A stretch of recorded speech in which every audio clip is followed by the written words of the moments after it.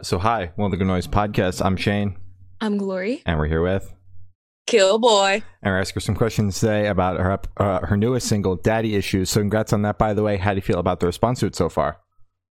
I don't know what people are saying. I like the song. Fair enough. That's all that matters, honestly. It's super catchy. It's been stuck in my head all day. Yeah. So is there any meaning behind the single title or cover art? The title, I mean, it's just like what I wanted to call the song. I just like came in here and made it or wrote it in here, and I just missed my boyfriend, so I was just saying I had daddy issues. Fair enough. Also my dad died, so it's kind of like a dark joke. That's how I deal with it. I'm sorry for your loss. Yeah. But yeah, there's no really, it's just what it is. And then the cover art kind of just manifested itself because it was supposed to be an EP, so it was supposed to be my first EP, and then some like things happened, and it's no longer EP anymore, so it's all like, it's like a broken CD case. Oh, that's cool. Yeah. So can you tell us a little bit about your writing process for the single? I literally just like, I just had been dating someone for 2 years, and I just like missed them a lot, and they were ignoring me, and they had moved here, and they were still ignoring me even though they moved closer to me. And so I just came in here and I made this, and then I just made it. I don't know. I just fucking sit here and I just like played the guitar and then wrote it, and then I went to go show it to him, and he took me back for a second, and then it didn't work out.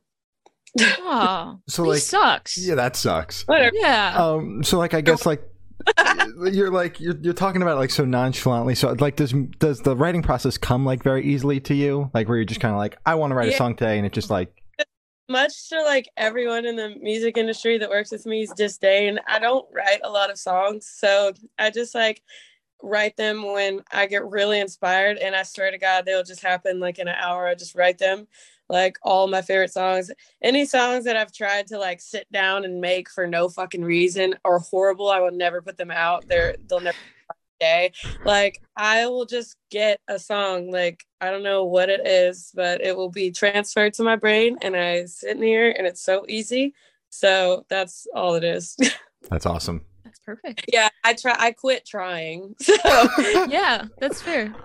Like bro, last night something came to me, like it was so easy. It was 3 a.m. and I had to write it down, and I was just like, oh fuck, and I just wrote the whole thing down, and I'll record it today. Hell yeah. Oh wow. So will we be seeing that anytime soon? I don't know. It's weird. It was like a line that I wrote 10 years ago, and then but the rest of the song that I had wrote like 10 years ago was horrible because I was like trying too hard, but then the whole rest of it came to me last night, and I was like, whoa, that's so good. So I don't know, probably, or I'll definitely put it on SoundCloud. Yeah. I have so much music that needs to come out for this EP that isn't an EP. So there's a lot in the pipeline, I guess.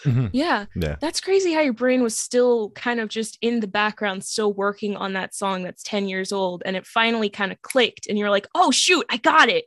That's crazy. Yeah. Nothing to do with my life right now. It just like happened at night, and I was like, okay, like all these songs, like my favorite song, Sickest Bitch, it came to me at like 3 a.m. in my room, and then but I didn't write the verses because like I don't be sitting down and writing songs. Like, so I was like, I ride my bicycle and I walk around my neighborhood a lot, and it all came to me when I was walking in my neighborhood. So that's one of my favorite songs, called Sickest Bitch. It's like, he says I'm the sickest bitch he knows. I love it. And then my song Loser came to me on my bicycle. And like everything, like the bass line, the guitar line, like all of it, I have in my voice memos. So yeah, they always try to set me up for sessions, but I never make anything. Yeah, that's fair. It has to come to you naturally. Yeah. So I want you to tell us your favorite lyric off this track and the meaning behind it. Oh God, I don't fucking know.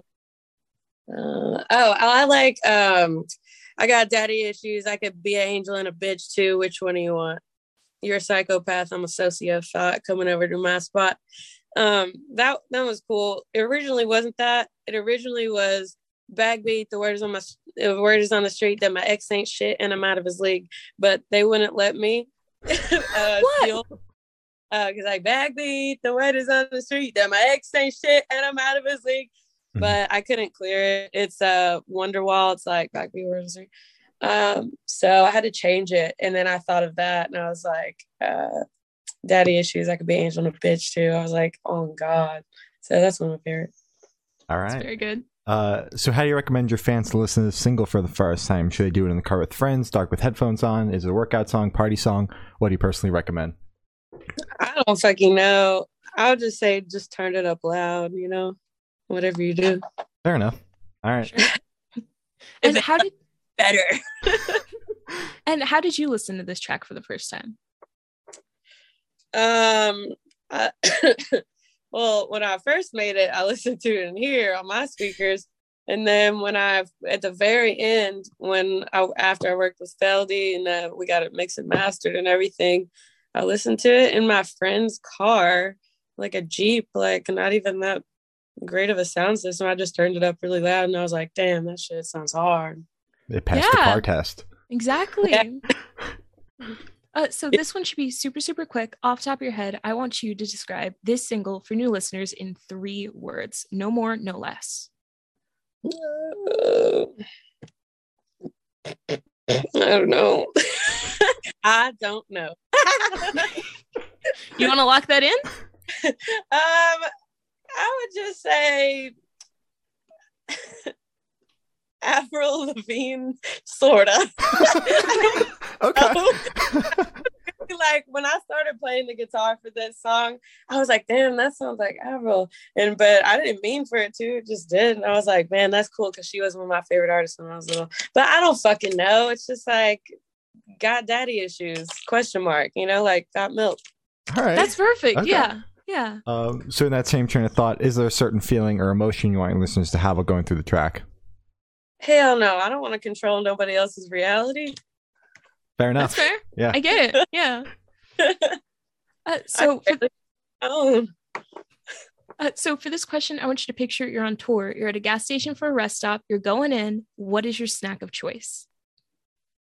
I like chocolate chip Quest cookies.